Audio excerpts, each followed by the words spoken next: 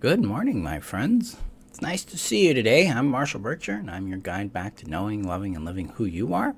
After narcissistic abuse and codependency, I'm excited to be here with you today. Today's a random bits episode. We're going to actually explore an intersection between our sense of worth and value, shifting relationships, and navigating boundary change, because in codependency, these are all interlinked with each other.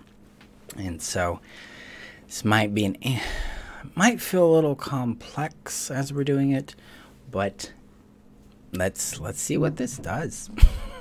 So it's nice to see you guys.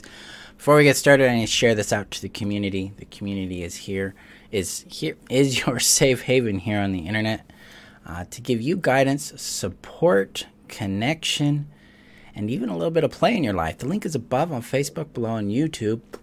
Come join us. And if you're listening via podcast, it's in the description of the podcast, or you can go to my website, freetheself.com, and join there because it's up in the menu.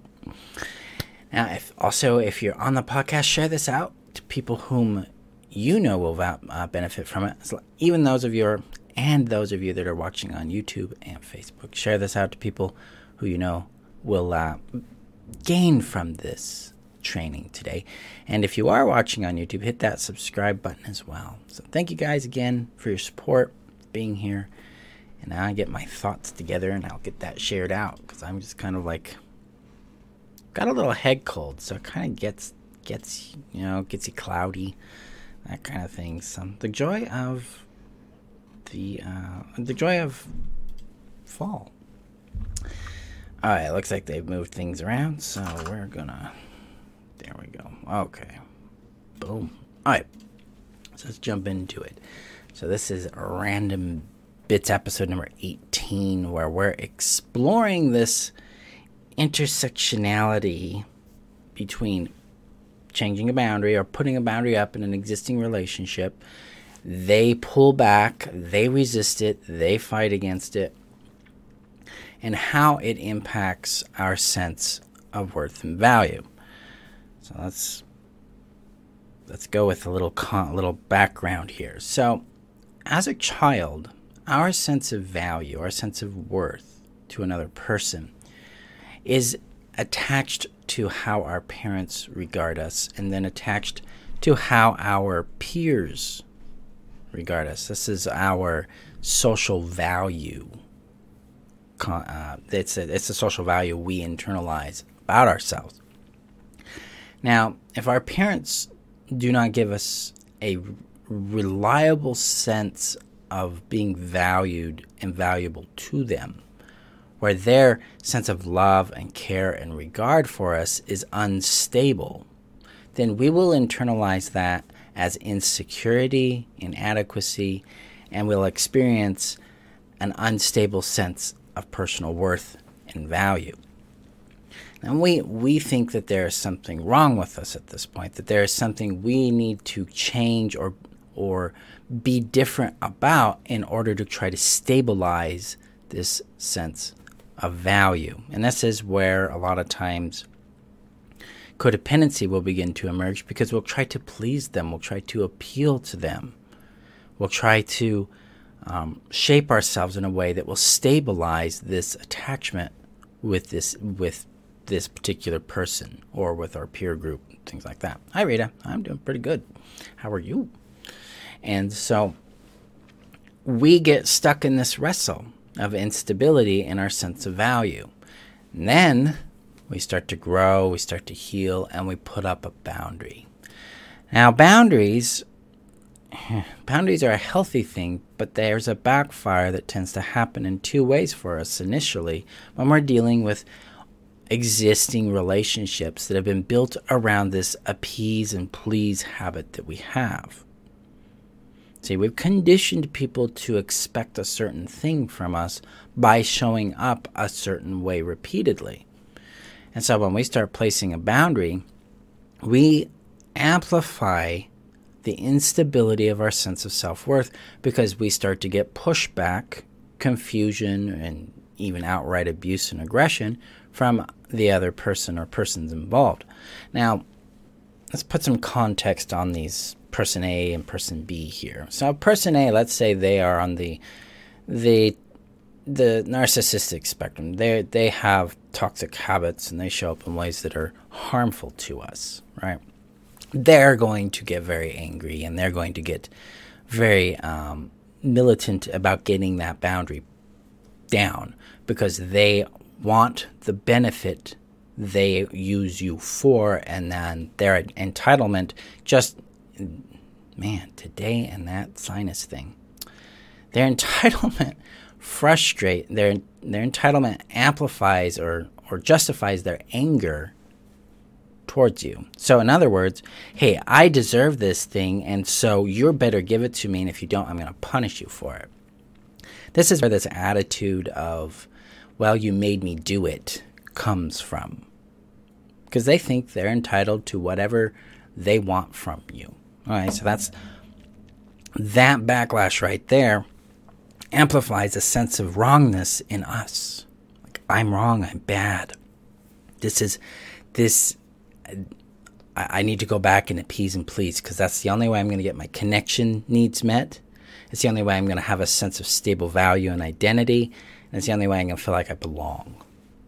Because that's really what codependency is doing for us, is it's attempting to fulfill these three necessities of fulfilling our needs, creating connection, and providing a sense of identity. So that becomes unstable. So it's like, scary. And that brings up our sense of insecurity, inadequacy, a fear of not being lovable, really puts us in contact with attachment distress. The second one is person B. Person B is actually pretty healthy, and they love us, they care about us, they have positive, warm regard for us. But they're confused. Suddenly there's these changes and these boundaries coming up, and sometimes we're communicating those boundaries in really blunt ways that land really hard on them. And they don't understand, did they do something wrong? What do they do now? How do I relate to you? What is happening? They don't know what to do with this change. And that can lead them to feel anxious or avoidant, pull away or confront things, which again destabilizes our sense of stability with them. And it activates that insecurity, it activates that sense of inadequacy and that fear of being too much or too little, wrong or bad, because now this attachment we have is unstable with this person. So this is the kind of thing we get back initially when we're erecting boundaries and communicating what we need in order to feel safe, loved, valued, and seen in our world. This is normal. This is an expected thing. And it's one of the most difficult aspects of our journey.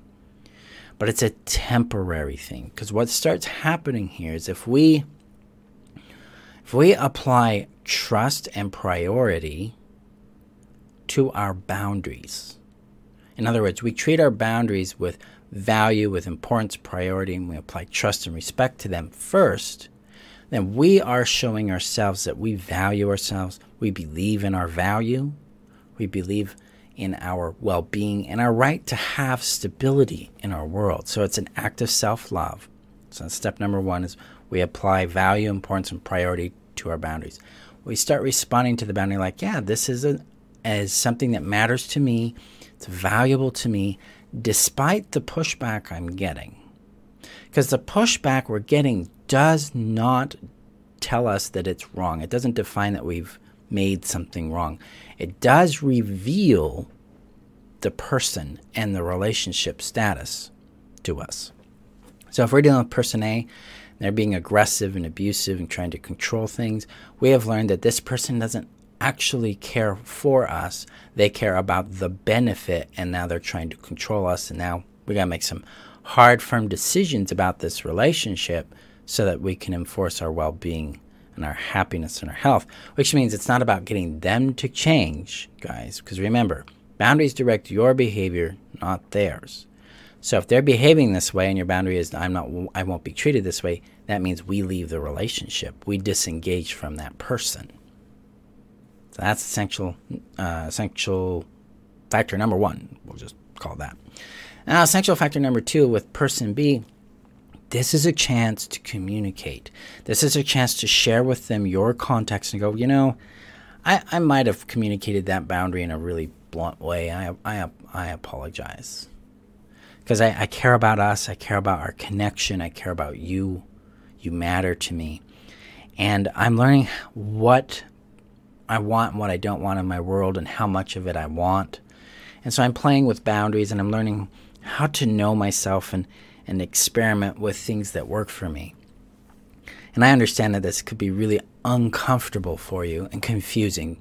And you're not alone. It's confusing for me too, because I want us to grow and thrive. And so I want to talk about it with you.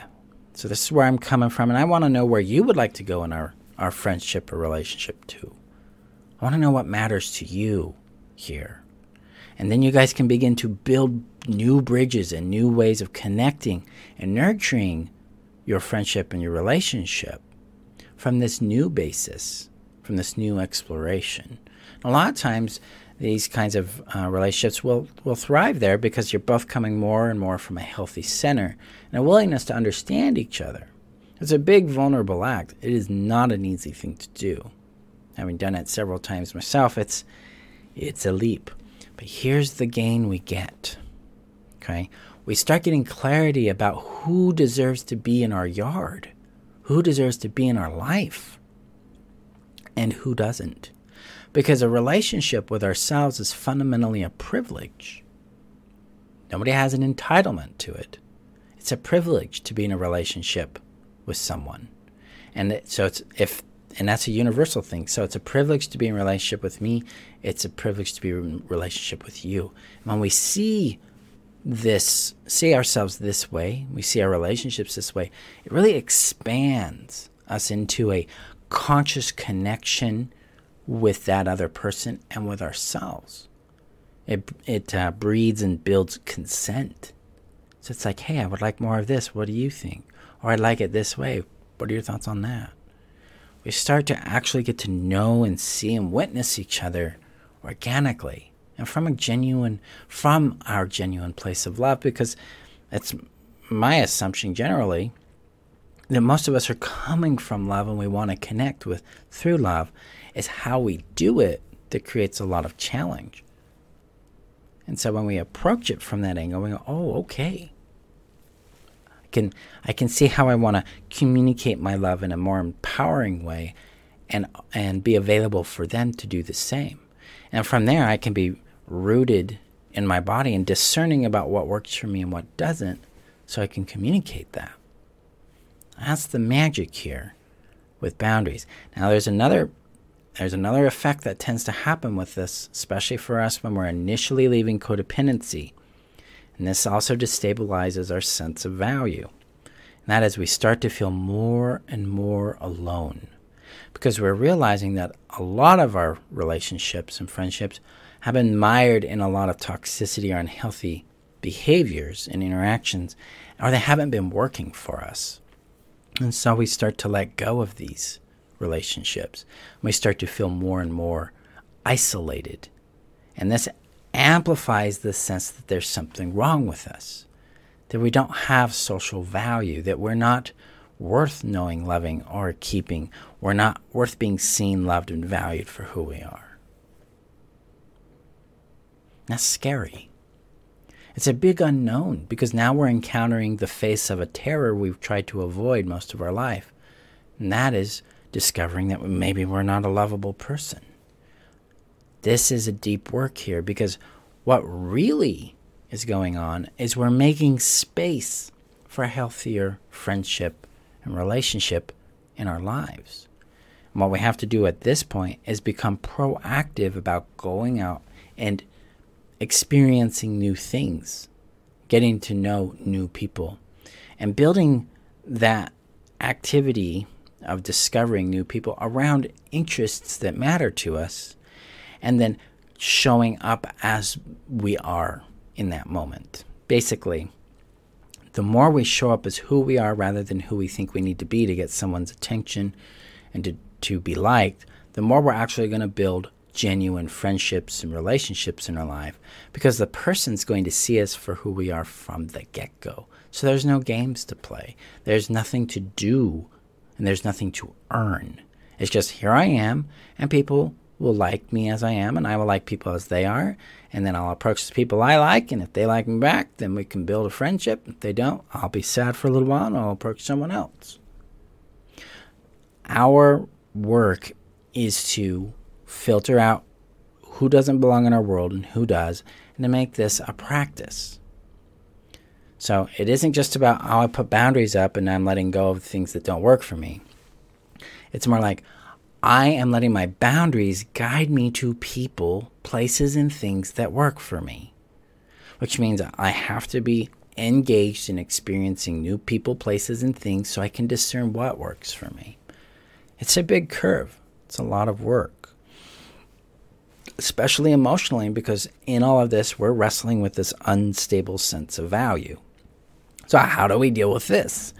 Well, firstly, in the Know Yourself strategy and in the sovereignty section in the Heal Yourself strategy, we start exploring a concept called innate value. What innate value is it's our intrinsic worth. It's what we are born with. It is not alterable. It is not changeable. It is not we can amplify our sense of it, but we don't add to or take away from it. So innate value is something that's present within us always. What the real challenge is training our awareness to sense into it and bring it forward. When we start being able to connect into our innate value and cultivate our awareness of it, it starts to stabilize this attachment distress we have, this unstable sense of value or worth. We start to connect to and then galvanize a stable attachment to ourself, to our own sense of person, own sense of power, sovereignty, and well-being, and ultimately our value. This allows us to succeed in navigating these boundary changes and discovering new friendship and relationship in our lives without being too skewed and thrown out of order by rejection and by approval. Now, it sounds simple, kind of is, but it's not necessarily easy because there's trauma to work out in this. We've been conditioned to believe there's something wrong with us. So we have to start moving in the direction of questioning that belief. Is there actually something wrong? Or is it the case that I was dealing with people who did not value me? That can bring up that unstable sense of value. So we connect to it again. It's like, it's okay what we feel about that. We can feel hurt and scared, and even like maybe that does mean this. And we practice legitimizing it, acknowledging, legitimizing, and allowing it to integrate for us. So that we can connect with, again, the sovereignty of our experience, which leads to compassion and care, nurture, and then that helps us get more connection to that innate value and strengthen that connection so it becomes more and more stable. And now it's a complex journey there. There's a lot going on in how we're navigating this.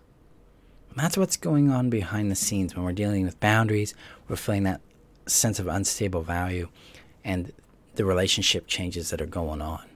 But it gets better.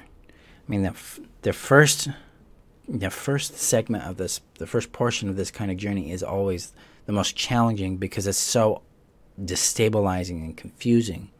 But once we get down that road, we get really connected with ourselves and we get this in practice, we don't have to do it very much because what starts happening is we start experiencing relationships that have a high level of stability because they like us for who we are. We like them for who they are. So there is no more people pleasing. We're no longer trying to appeal to make them like us. They already do. So there's, again, nothing to earn there. There's just something to enjoy there. It's to experience and cultivate and kind of bask in the experience of like, I'm seen, loved, and valued by this person. I see love. I see them. I value them. I love them for who they are. Makes our life a lot easier, but this initial curve, it is definitely a challenge. So my friends, go gently with yourself as you face this, as you navigate this, and know that you're not making any mistakes by putting a boundary. People's pushback on a boundary just tells us that either they feel entitled to something from us or they're confused about why the change is happening, and we need to talk more with them about it so we can stabilize their understanding of how we value them and where we would like them to be in our lives.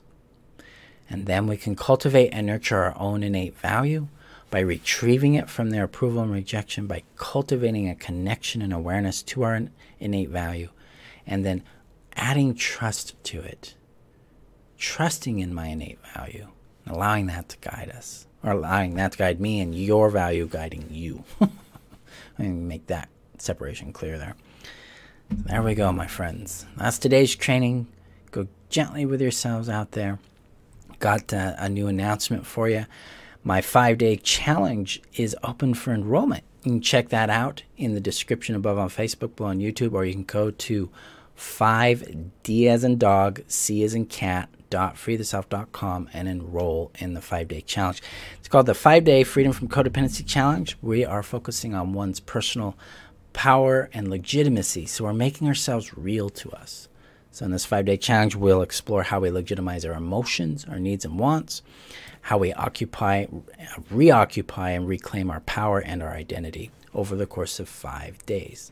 And there'll be live trainings with that, along with access to the tools that help you make that happen. So link is above again on Facebook, below on YouTube. Come and join us. We start December 6th. It goes through December 10th. You're welcome, Rita. Thank you guys for being here. Thank you for the beautiful flowers, Satori. You guys have a beautiful day, and I'll see you in our next training. Bye-bye.